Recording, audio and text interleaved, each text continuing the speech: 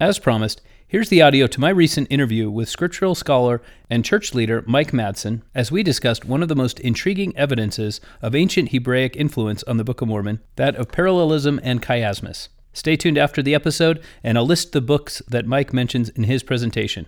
I'm Mark Holt, and this is a Gospel Doctrine special episode.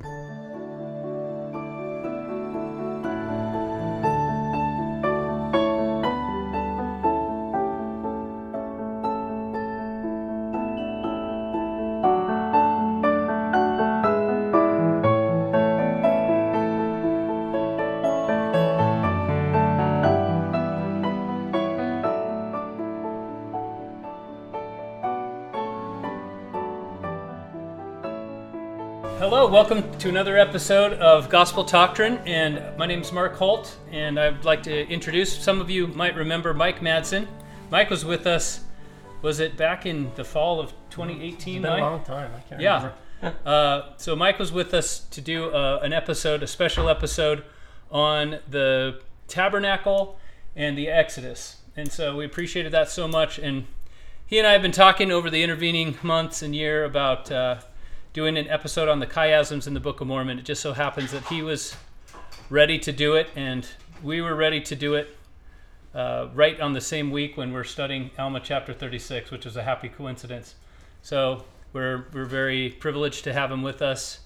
I've heard you talk about this presentation and how excited you are about it. I know not all the material is original to you, and I think there are a lot of scholars out there who know the material about chiasms in the Book of Mormon, but the way you present it, it tends to stick with people. I think people, when they see you do it, the comment seems to be that they've never seen it done that way before. They understand it a little better. So, well, this stuff has been found by incredible people, and John Welsh probably the foremost among them, or Jack Welsh, and he goes by both, from what I understand. But it's really incredible stuff, and I'm excited to share it. Okay, so with that said, we'll turn the time over to you, and I'll interject for when I have a question or a comment, but otherwise, and for those of you who are listening, this is originally a video. This will be posted in our YouTube channel, Gospel Doctrine YouTube channel, and there will be a link to this on our website at gospeldoctrine.com. Obviously, you're welcome to listen to the audio. That'll come out as a normal special episode on our podcast. But the full experience is in a PowerPoint presentation that Mike does. And so therefore, we recommend you watch the video. Even if you're going to listen to the audio, watch the video later, because it's an amazing presentation that you don't get the full impact unless you watch it. Yeah, this is a visual presentation. Yeah. So we're recording the screens, we're talking about it. My first ever two-camera setup. Wait, I just shaved my head. You know, there comes that time in a man's life when many times you just have to pull out the razor. So I'm a little shy. Enough said. Yeah. You look great. I'm a little shy about that, but let's dive in. I would give you a more auspicious introduction, but I think you can look Mike up if you want to know more about him, but he's a big deal. We really are privileged to have him, and he begged me to not say too much about him, but he's a wonderful man and very learned. Thank you. Well, listen, let's dive in. I want to begin with everyone that remembers Elder Maxwell, loves Elder Maxwell, and you have to read everything he says once or twice before it kind of sinks in. But he's actually quoting Louis Austin Farrar, who's talking about C.S. Lewis, actually. And he said this: though argument does not create conviction, the lack of it destroys belief. And this is one thing you have to think about from me. He says it again in this next sentence. What seems to be proved may not be embraced, but what no one shows the ability to defend is quickly abandoned. And finally, if the first two didn't work, here's another one. Rational argument does not create belief, but if it maintains a climate in which, but it maintains a climate in which belief may flourish. So, in other words, it's necessary. Not necessarily sufficient, but it's necessary. Yeah, you got to be able to defend itself. This quote is itself a chiasm. Did you ever notice that? It's kind of setting up the... Did I steal your thunder? No, you didn't steal my thunder. Okay. You're so bright, you figure things like that out, and it's really cool. So, look, it's so funny because I've given this presentation hundreds and hundreds of times, and many times to 300 or 400 people, and there's always 1 to 10 mothers who come up and they grab me and they say, "Can you please show this to my child?" Usually, they're wavering. And, Yeah. and I say, I would be happy to, but I tell you, it's not going to produce the faith you want it to. Well, why not? It's so obvious. I said, because it just doesn't. Faith cometh not, faith, that's how faith comes. And so it's really nice to be able to have, to see this stuff, especially if you're believing, but it's not going to create a belief inside of you. It's like icing on the cake. So, and by the way, it does give an argument. People, there are statements out there in the CS letter and other places that say things like, given the fact there's no evidence that the Book of Mormon was really an authentic record, and then they go on and ask a question. It's a really skillful debate tactic where you say something that's false in a statement, then you ask a question after that. Assuming the consequence. That's exactly right. Assuming the consequence of a false statement. It's a very successful debate tactic. People do it all the time. But what's so cool about this is this does give you an argument, if you want one, a logical argument. So this really is a truly authentic record. So let's just dive in. We're going to begin by talking about parallelism. And we're going to begin in Isaiah, because everyone knows Isaiah is full of poetry. And it is. It's beautiful. This is Isaiah chapter 1, verses 3 and 4. This is the beginning of his record. So he starts off like this. The ox knoweth his owner, and the donkey his master's crib. Okay? So then he says, but Israel does not know, and my people doth not consider. Now, I know where you're going with this.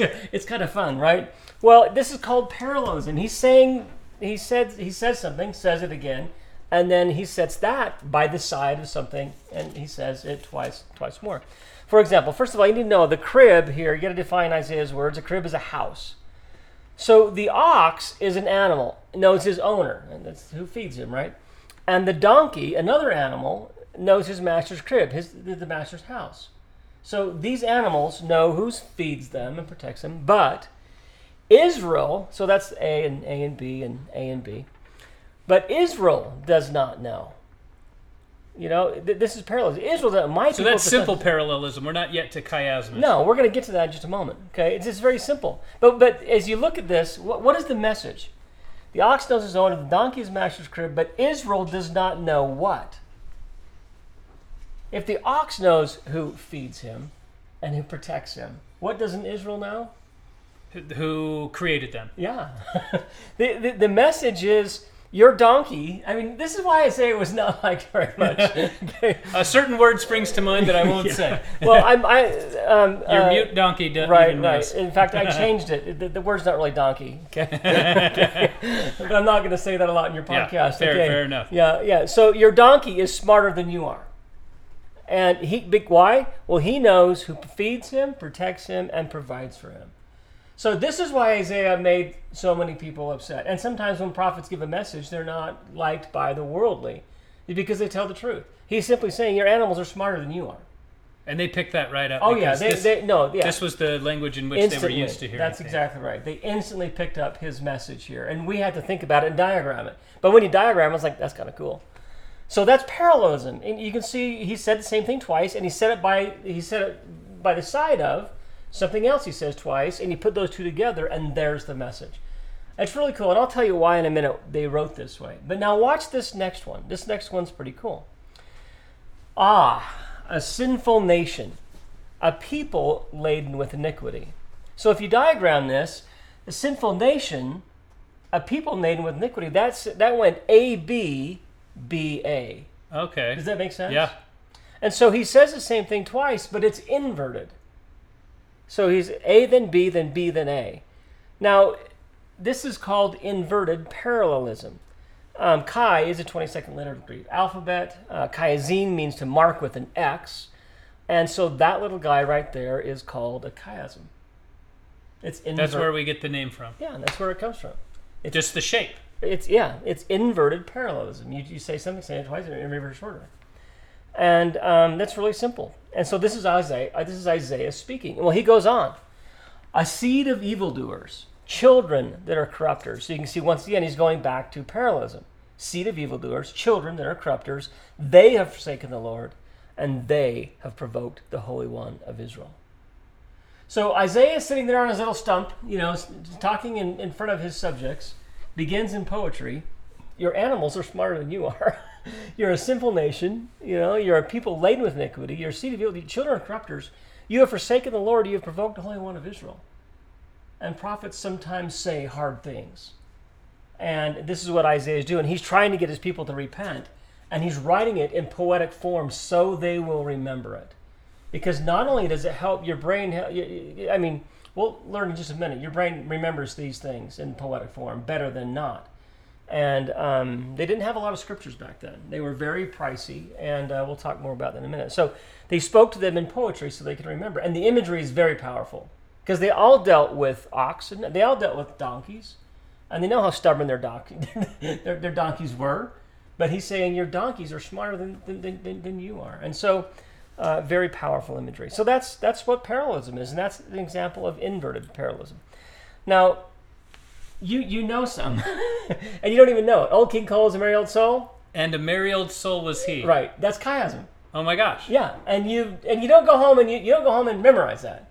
Oh, it just comes. No. Yeah, as soon as you hear it, you know it. That's because it's a hemispheric brain thing, I'm sure. Okay. It's because you're doing. Well, it's a brain hemispheric thing. You remember them better. It's right and left brain stuff. Okay. So Old King Cole is a merry old soul. A merry old soul is he's an example of inverted parallelism. You're saying something in reverse order, and the reason you can remember that from your childhood is because it's chiasm, it sticks, and that's why they wrote this way. So here's an example of another one. It's very simple. So God created man in his own image. Finish that. In his own image? In the image of God created he him, male and female created he them. There you go. There's another little chiasm. And once again, it's really important. So this does not just originate with Isaiah. It was long before that. This is how Moses wrote, and even earlier. Right, absolutely. So God created man in his own image. In the image of God created he him. Male and female created them. So once again, the biggest reason why they wrote this way is because scriptures were they were expensive. Very few people had scriptures. You memorized scriptures, and it was a lot easier to memorize in poetic form. If this way. Here's another one. He that findeth his life shall lose it, and he that loseth his life for my sake shall find it. So not only is that pretty cool little chiasm, but it's an incredible doctrine, right? If you are selfish and just worry about your own life, you're going to lose it eventually. But if you lose your life in the service of God, you are going to eventually find eternal life. So what's so cool about this poetry, it's not just stating simple facts, but this one is an incredible doctrine that if we live, we will find eternal life. And you hear it once, and it stays with you forever. It's or at least a lot easier than absolutely a simple statement. So if you have your little family and you're doing family scripture study, you're trying to recite what you heard at synagogue today or whatever, and it's a much easier in this poetic form, and that's one of the reasons why they did it. Here's another one. Moses 7, by the way. You'll notice Moses 7 is a pearl of great price. Modern revelation. Or it's just bringing back scripture. Yeah. And this is kind of cool. The righteous is lifted up. The Lamb is slain from the foundation of the world. So once again, you can see the righteous is lifted up. The Lamb is slain from the foundation of the world. You can see the parallelism here. One of the cool things is one of the titles of the Savior is it's capital R in the Scriptures, the righteous. Melchizedek actually literally means righteous king, or my king is righteous, and he was a follower of righteousness himself. Melchizedek was, he says, or Abraham was a follower of righteousness. He was a follower as a prophet. He was a follower of Christ. And so it's really cool to see some of these things in the scriptures. And this is, once again, is in Pearl of Great Price. So here's what we're going to do. We're going to diagram these a little bit differently, because what if you want to say 4 things and then go in reverse order? Okay. So we're getting a little more complicated. Yeah, we're gonna leave simple nation. Peter Levin. We're gonna get a little more complicated. So we're gonna go. Old King Cole's a merry old soul, and a merry old soul was he. And we're gonna diagram it like that. Okay. Because I want to show you one in the book of Genesis really quick. In fact, I'm gonna have you read this for your listeners. And while you read it, I'm gonna animate it. So instead of Old King Cole's a merry old soul, we'll see the way we're gonna look at it this way. So go ahead and go to Genesis 7:21 and 23.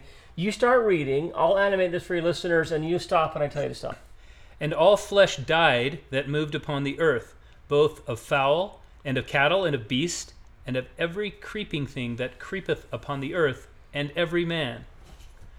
And all in whose nostrils was the breath of life, of all that was in the dry land, died. Stop. Okay, so that's the first half of this chiasm. Okay. So we're going to go reverse Okay, order. so I can see several layers deep Yeah. that we've gone here. Yeah, and so now we're going to go. So Genesis 7, everything died on the earth. This is the story of the flood, Yeah. right? Pretty important thing to remember. And now he's going to go in reverse order and go ahead and read, and I'll animate, and you can see everything match up. And every living substance was destroyed, which was upon the face of the ground, both man and cattle and the creeping things, and the fowl of the heaven, and they were destroyed from the earth, and Noah only remained alive, and they that were with him in the ark. Okay, so there it is. Now, with translation, there's one of these things that's not quite lined up, and that's okay, but most of them line up beautifully. And that's what a longer chiasm looks like. And so you go forward, you get to the middle, you go back. And let me tell you why they would do this. First of all, I mentioned the oral tradition several times. They memorized scriptures, and so that's the primary reason they did it this way. Remembering something twice is better than once. They want them to remember. The second, it was kind of vogue. It's cool. This is hard to do. In fact, I'm not going to do this for your listeners, but I'm going to challenge them to write their own. I'm going to give them the same amount of time Joseph Smith had per verse to write one. And they're going to see how hard it is. But it was really cool. Okay, so you've taken the amount of time that he would have spent translating 5 minutes the per book verse, about, yeah. So the average is 5 minutes per verse. At least if my memory or not, not translating, but dictating. Yeah, right. If my memory serves me correctly, it's somewhere around 5 minutes a verse, but it may be, I can't remember. Okay. Don't hang me on that or not. So I think what we can see from this is that this kind of thing just doesn't happen by accident. No, it doesn't. In fact, what's so cool about this with chiasm, it's almost like the point of a spear or an arrow. You can focus on the middle. So the middle becomes the point you're trying to make. And what's so cool about the chiasm we're going to look at tonight is it's also a way to organize their paper, right? Organize their writing. We're going to see some of that tonight. But I like this the best. You can intensify or complete a thought going backwards. And we're going to see some of those incredible examples of this in the Book of Mormon as you go back out. All right, of the well, I'm going to stop interrupting because I'm excited to hear this. As you go back out of the chiasms, you can actually intensify the thought or complete a thought that you began in the front half. And I like that aspect the most because I love to learn from the scriptures. And when they start going backwards, I'm like, okay, there's the main point. It's in the middle. But now we're going to see, and Alma 36 does this beautifully. As they go back out of Alma 36, it's like it's intensified. And it just blows you away. Okay, here we go. By the way, the question we're answering tonight, Nephi said this, I make a record in the language of my father, which consists of the learning of the Jews and the language of the Egyptians. Egyptian characters, but the learning of the Jews. They were writing the way the Jews wrote. And so if the Jews, as we saw from Isaiah and the Old Testament, wrote in chiasmatic form or in poetry, then the question is, well, wouldn't the Book of Mormon have that sort of language in it according to this statement? And that's the question we're going to answer tonight. And this is where I usually have people write one. So if we had time, we'd take a 5-minute break on our podcast. All right, so we'll challenge everyone. Pause your video, pause your recording. Get a piece of paper. Take 5 minutes and write a chiasmus. You have to do this. You have to use ink. You have to use a pen. You cannot scribble or cross out anything because we've seen the Book of Mormon manuscript. It was a dictation. So you can't scribble. You can't. You have 5 minutes. And when you get done, when you read it, it can't sound like a chiasm. Because I'm going to show you chiasm, and you're like, wow, I've read that verse how many times? I never knew. So a really good one, you don't really sound, it doesn't sound like, I went to the store went I. I mean, it doesn't sound like that, right? Yeah, that's easy enough to do. Yeah, I can do that. But here's your assignment. Write one, you've got 5 minutes. It has to go 3 lines forward, 3 lines back. It can't sound like a chiasm.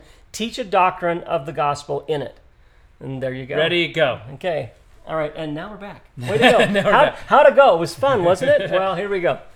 By the way, the Reverend Lamb, who in the 1880s published a lengthy volume criticizing the Book of Mormon, his conclusion was that the Book of Mormon was gross, blundering, and stupid. Thank you, Reverend Lamb.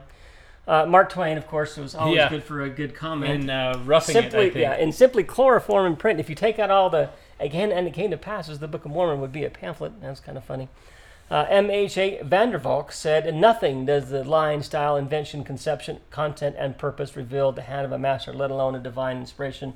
I beg to differ, and we want to show Brother M.H.A. Vandervalk, who lived a long time ago, that we are going to differ with his statement." So here we go. Let's take a look. This one's a fairly simple one at first glance, but then you realize that Nephi is prophesying, and some of these prophecies have not yet come filled.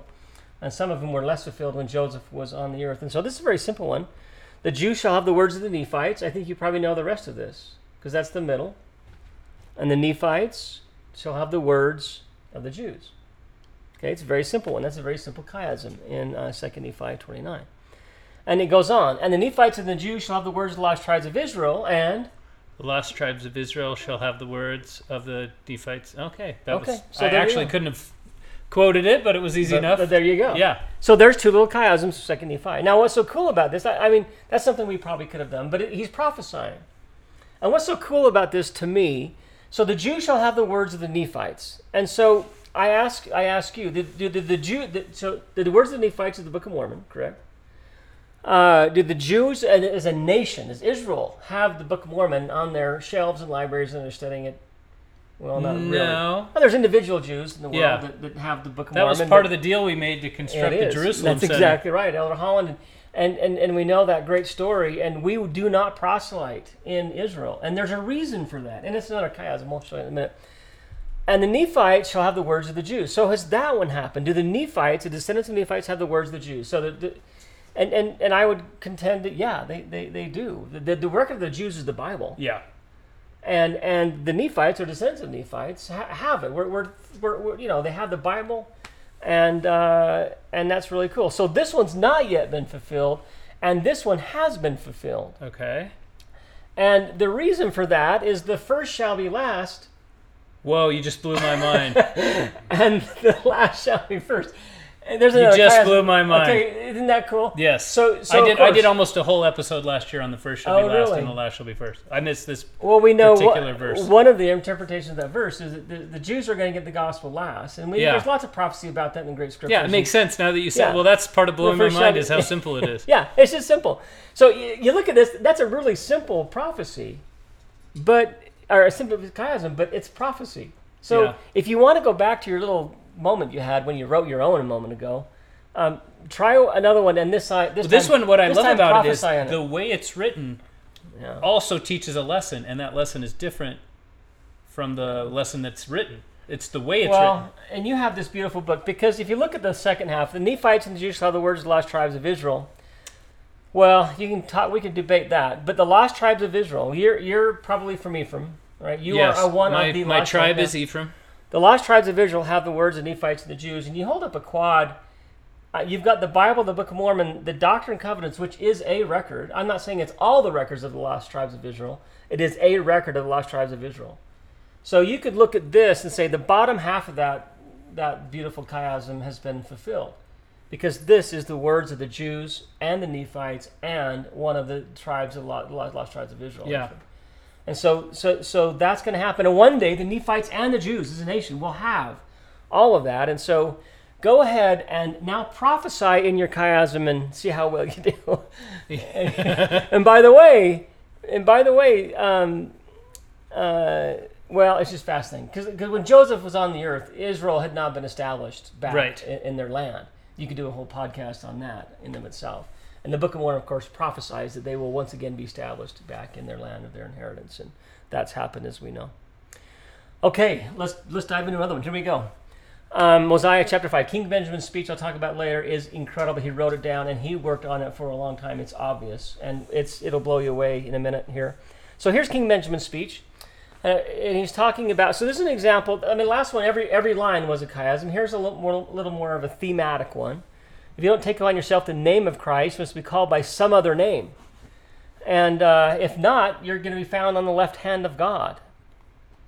And so he begins to saying, you should remember that this is a name that I should give you, that it shouldn't be blotted out, except it be through transgression. Therefore, take heed that you do not transgress. Sounds like the middle of his message, right? If you're a prophet and you're giving a message, they always talk about repentance. Don't transgress. Repent. So here he's gone forward, and transgression, this whole idea about don't transgress, you can already see he's begun to go backwards. That's the middle of his message. Now watch how he intensifies the thought as he goes back out. Take it, do not transgress, that your name be not blotted out of your heart. See, that matches up with never be blotted out. But he adds this time to your hearts. Because what happens when we this is why I love going backwards in these beautiful Book of Mormon chiasms. When I go backwards, I learn doctrinally. In the second half of the chiasm. Absolutely, because he's intensifying the thought. A good chiasm is going to intensify the thought, not only repeat it in reverse order, he's going to intensify the thought. And so the thought that gets intensified here is that transgression causes problems with my heart. And it does. You may know of yourself that when you transgress, you have heart problems. And you don't want those heart problems. You want, I think we talked last time we were here that the children of Israel, the high priest had this beautiful breastplate, and in that breastplate he had, on the breastplate he had 12 stones. And one of the symbols, and on the backs of those 12 stones is written the names of the tribes of Israel. One of the symbolisms there is that he's carrying Israel near his heart. And God wants our affection. He wants our heart. And so you think about that. It's pretty cool doctrine. He goes on, and he says you got to retain the name where? Well, in your heart. Not just remember it. Retain his name in your heart. Or not, you're going to be found not on the left. You're going to be on the left hand of God. And he goes on to say you need to hear and know the voice you shall be called, and it's the name by which he shall call you. So there's a beautiful doctrine, a beautiful chiasm in Mosiah. And when you put it like this, it's unmistakable. Oh, yeah. Yeah, but if you've read that, how many times have you read that, Mark? And you didn't say, oh, that was a poem. No. No, and like I said, so going back to your little exercise, you need to write one so well that you don't know you're reading one unless you analyze it in a diagram like this, but it's beautiful. Isn't that beautiful? I mean, that's just beautiful doctrine, and it's just absolutely gorgeous. Here's another one, really cool. This is one of the most important messages from First Nephi. It's Nephi, and this is Laman and Lemuel talking to Nephi. Have you inquired of the Lord at that moment? Well, have you inquired of the Lord? And they said unto me, we have not, for the Lord maketh no such things known unto us. Behold, I said unto them, how is it ye have not kept the commandments of the Lord? How is it you will perish because of the hardness of your hearts? Do you not remember the things which the Lord has said? So here he's in the middle. It's not so important that what I'm saying. He's saying, don't you remember what what the Lord has said? And so he's going to go backwards. If you will not harden your hearts and ask me in faith, believing you shall receive. No, notice the intensification. If you will not harden your hearts and ask in faith, believing you shall receive, with diligence in keeping the commandments, matches up with commandments, surely these things shall be made known unto you by the Lord. So the middle element doesn't necessarily have to repeat. No. It can Sometimes it does. It can be an odd number or an even number. It's the point of the spear. Yeah. It really is. It's the point of the spear, and it's okay. I'm to the middle. I'm making my point, and now I'm going to back out and that's how you know what the point was when you start seeing things repeat. Whatever was in the middle, that's the central idea that makes everything intensify. Yeah. Okay. So this next chiasm, when I do this, I generally make little paper copies of it, like small. People can put in their wallet in their pocket and I just say, look, whenever you have little doubts, whenever they creep in, just pull this thing out and look at that and say, okay, yeah. Just because it's so incredible. And I just want to ask yourself, could you have done this, let alone Joseph Smith? Joseph Smith was very intelligent. There's no doubt about that. But he was not very learned. And, not very many years of formal education. He wasn't a big reader. Everyone knows that he didn't really know even Jerusalem had a wall around it, for protection. With this conversation with Emma, I mean, Joseph was brilliant, but very unlearned. And so just think about that. And I'm going to show you a writing sample in a minute of Joseph Smith's writing, but let's take a look at this. This is Alma 41, 13 to 15. And it's Alma talking to his son, Alma the Younger talking to Corianton. Okay? This is one of, I actually found this myself as I was researching chiasmus a couple of years ago.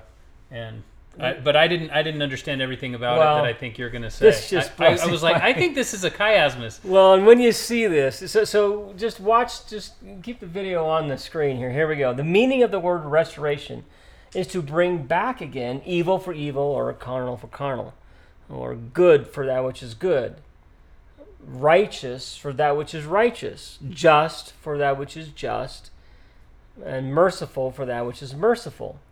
So you notice you receive goodness, righteousness, justice, and mercy when you give goodness, righteousness, justice, and mercy. Okay. Does that make sense? Yeah. So you get it when you give it. And that's what he's trying to teach his son. It's about the law of restitution. The meaning of the word restoration, to bring back these things.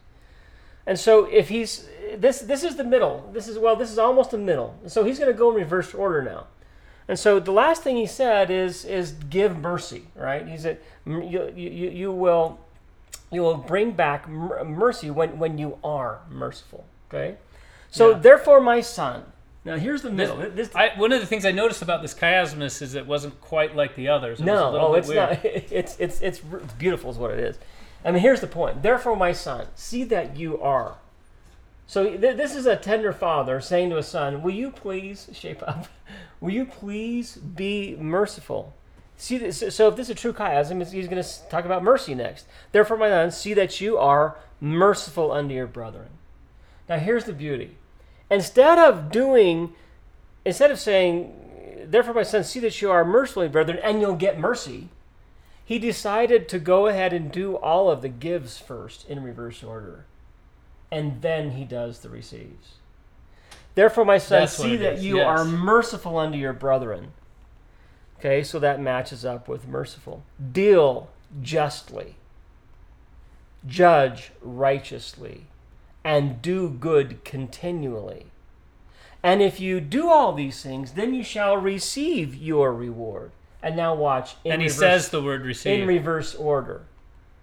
Mercy restored unto you again. Justice restored unto you again. Righteous judgment restored unto you again. And good rewarded unto you again. And then going back to the main concept, for that which ye do send out shall return unto you again. Same concept as in the blue up at the top. Therefore, the word restoration matches up with the meaning of the word restoration. More fully condemneth the sinner and justifieth him not all. Intensifies the thought of the meaning of the word restoration. That is incredible. Yes, it is. You could spend your whole life trying to come up with one of these. But look at the doctrine in that, and look at how beautiful it is, and look at the tender parent trying to get his son to remember this whole law of restitution, and saying, when you act, there's a consequence to your actions, good or bad. And so you see the tender moment with the father and the son.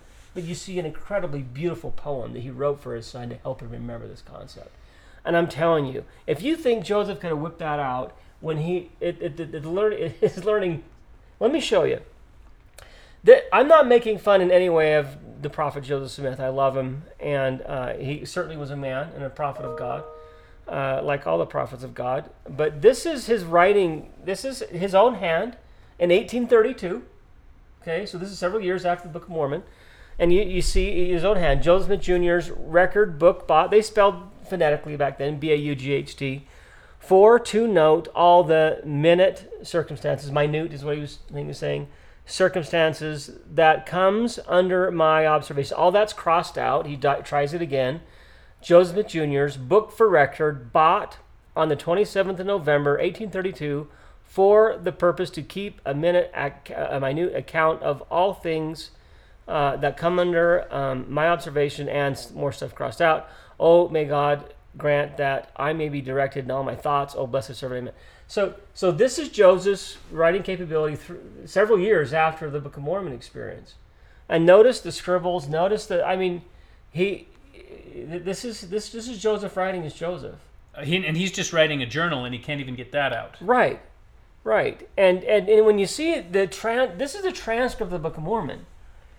And it's very well documented. It's just clean and dense, where the other one was sparse across the page. It's very well documented that Joseph, by all of his scribes, that he would never ask them where he was after they took a break, where he left off. He would just begin again.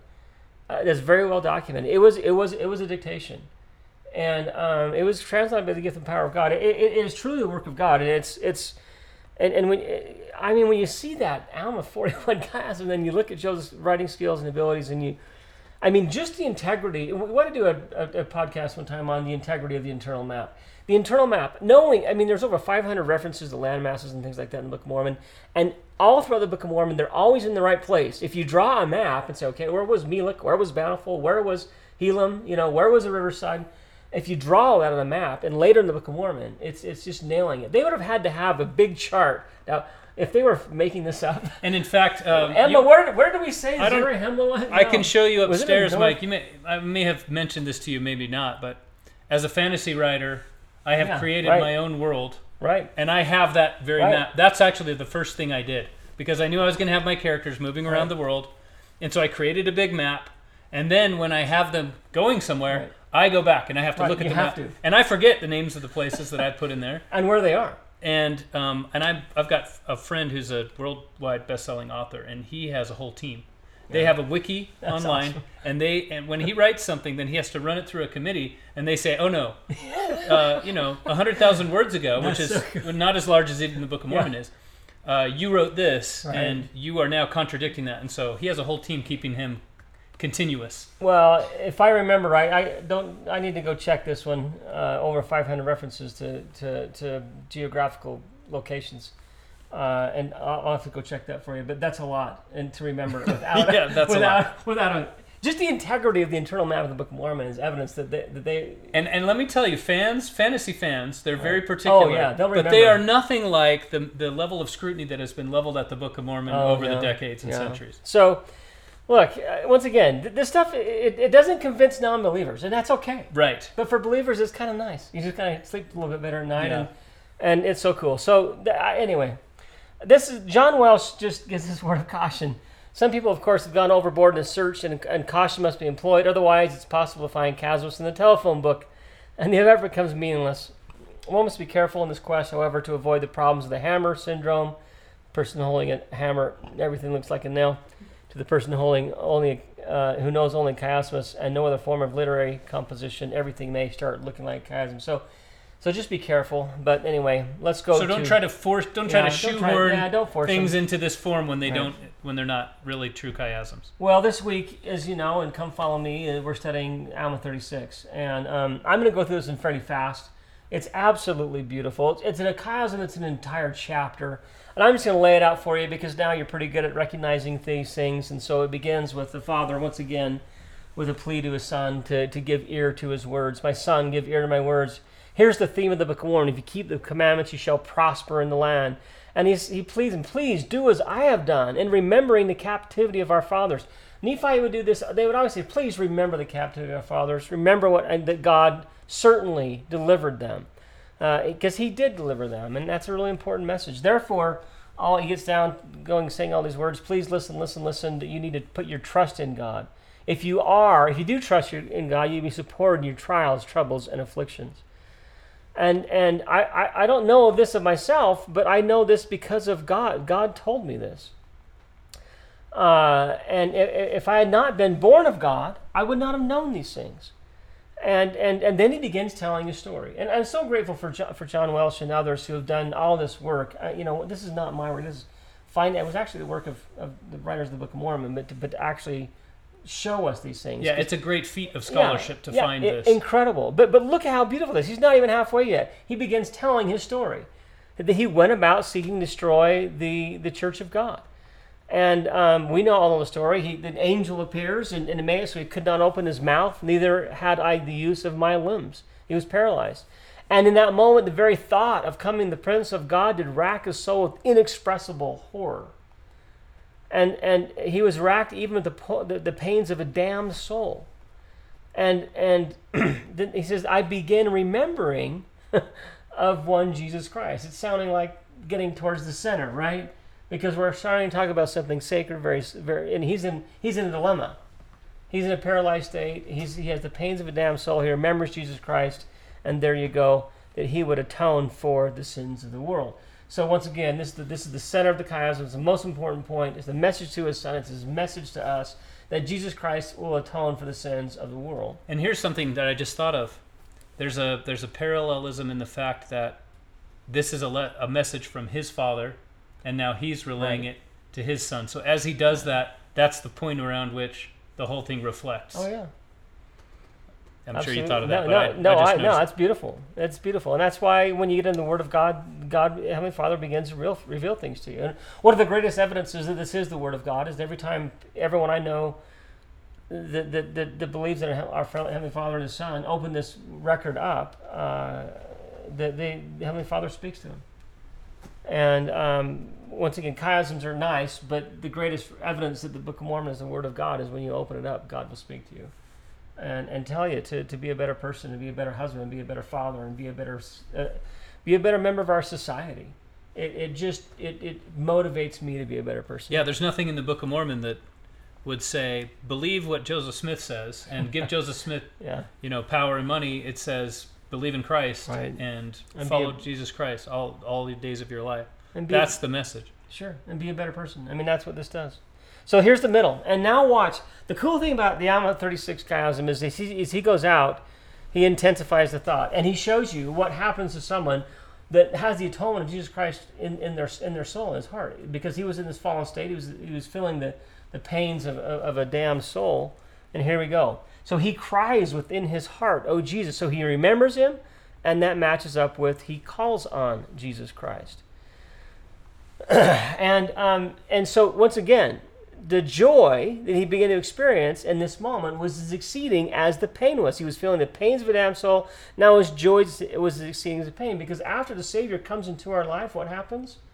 The pain that we're having is gone, and the joy, it was as exceeding it. The joy is greater than the pain was. That's what happens when the atonement comes in our soul. And you see up there, he had fear to be in the presence of God. And in a sinful state, we are. We want the mountains to fall upon us, right? But after the atonement, we long to be with God. Isn't that beautiful? We do. I want to be with the Savior, and not because I'm not perfect. I'm far from it. But I know because of the atonement of Jesus Christ that if I'm striving and repenting and doing the best I can, I want to be with Heavenly Father, and He's going to be, and the Savior's going to be by my side to make that possible, and it's awesome. So instead of mouth and limbs paralyzed, what did Alma do? His mouth and limbs received their strength again, and instead of seeking to destroy the church of God, he has labored without ceasing, bringing souls into repentance. Because after the atonement gets in your heart, you want to get other people to feel the joy that you feel. And that's showing, once again, he's intensifying. He's not just talking about seeking, I was destroying, now I'm building. So it matches up beautifully. And one of the interesting things, one of the amazing things about this chiasm is that it's reversed. Rather than being parallelism, expressing the same idea going in and coming out, he has been transformed. Yeah. So it's a transformative chiasm.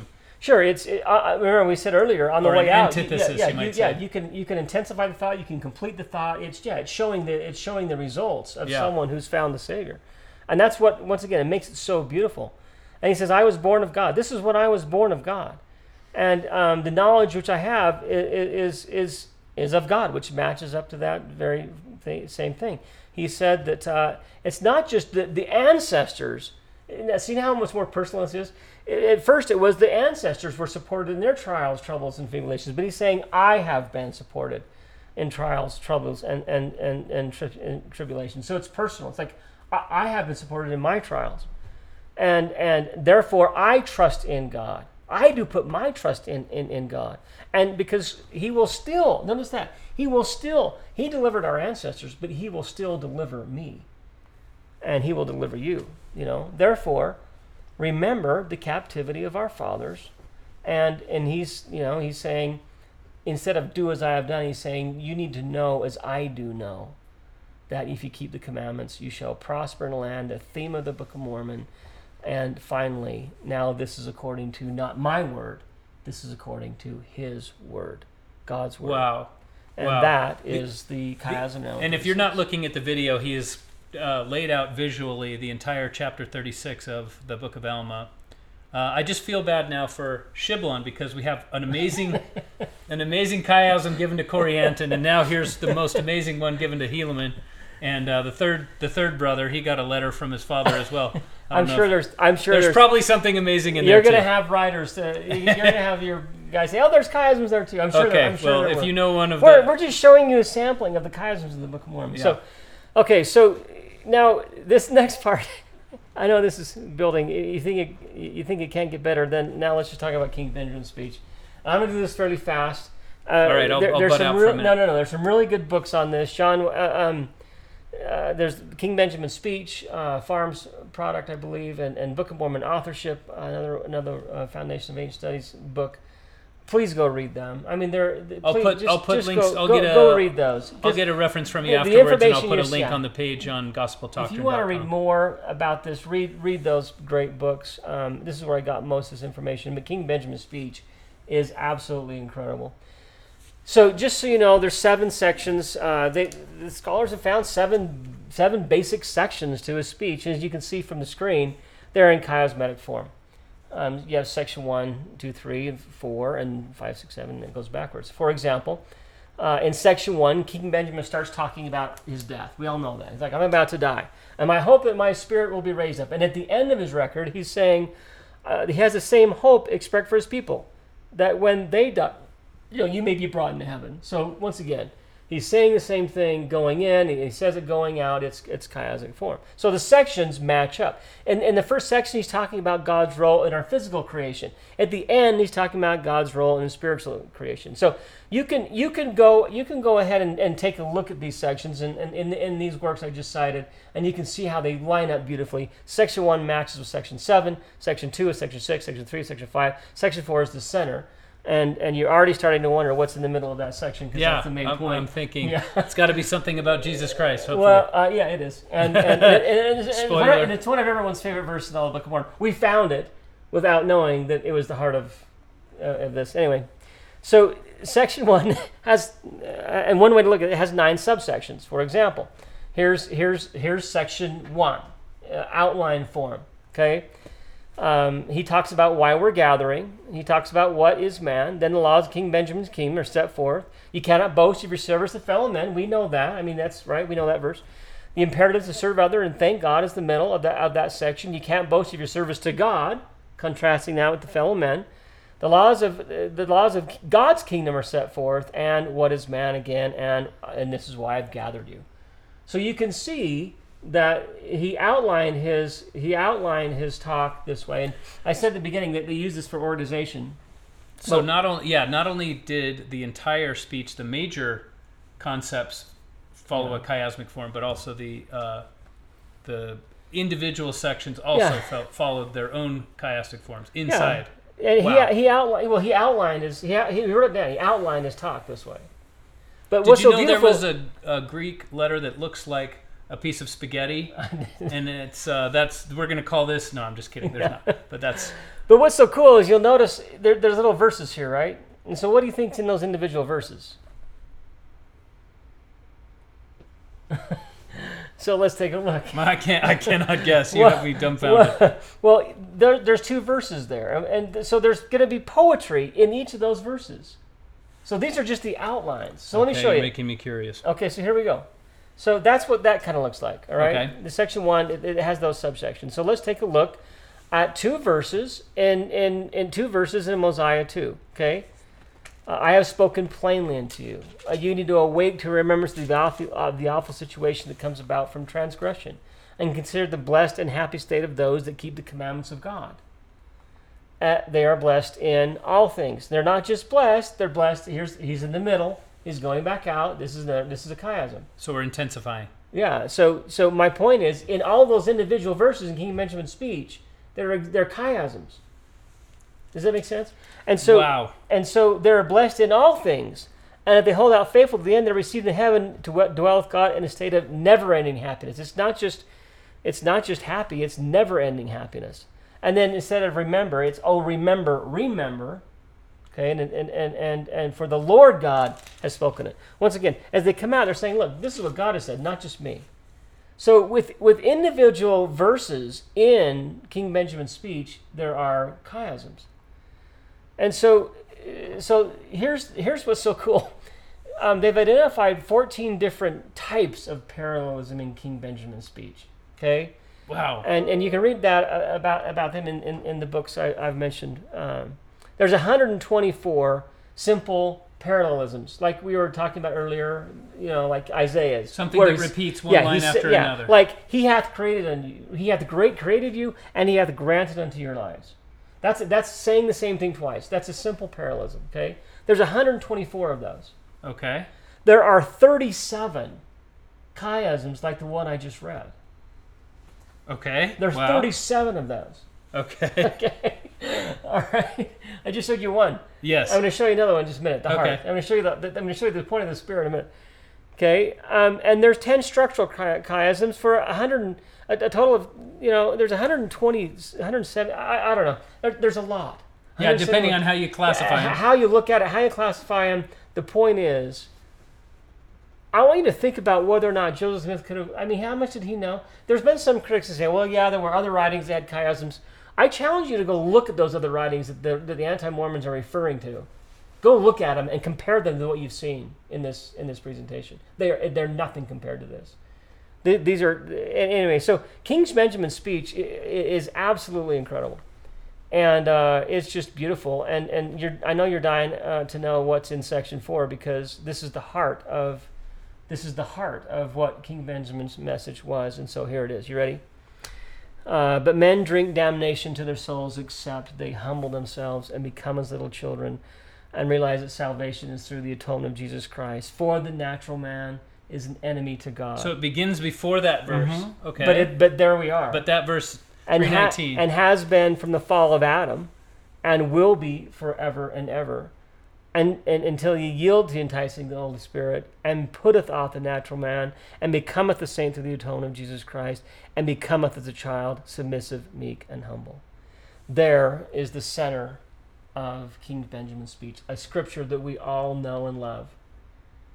And one of the comments that I wanted to make to you is there are criticisms of this particular doctrine because it has been echoed in the New Testament. One of the epistles of Paul it uses very similar language, and even some of the ordering is present there. But one thing you can't do is go back to the Bible and find this level of repetition in reverse order with the intensification around a central point. Yeah. It just doesn't exist. Yeah. And so people say, oh, it's just based on the Bible. Yeah. And the truth is, if it was, then it's coming out of Joseph Smith's head as he translates. He might be rendering things into King James English, but that doesn't mean that the ordering and everything was in the Bible, because it just wasn't. The criticism just doesn't hold. Another example, make that criticism, but go ahead and write one.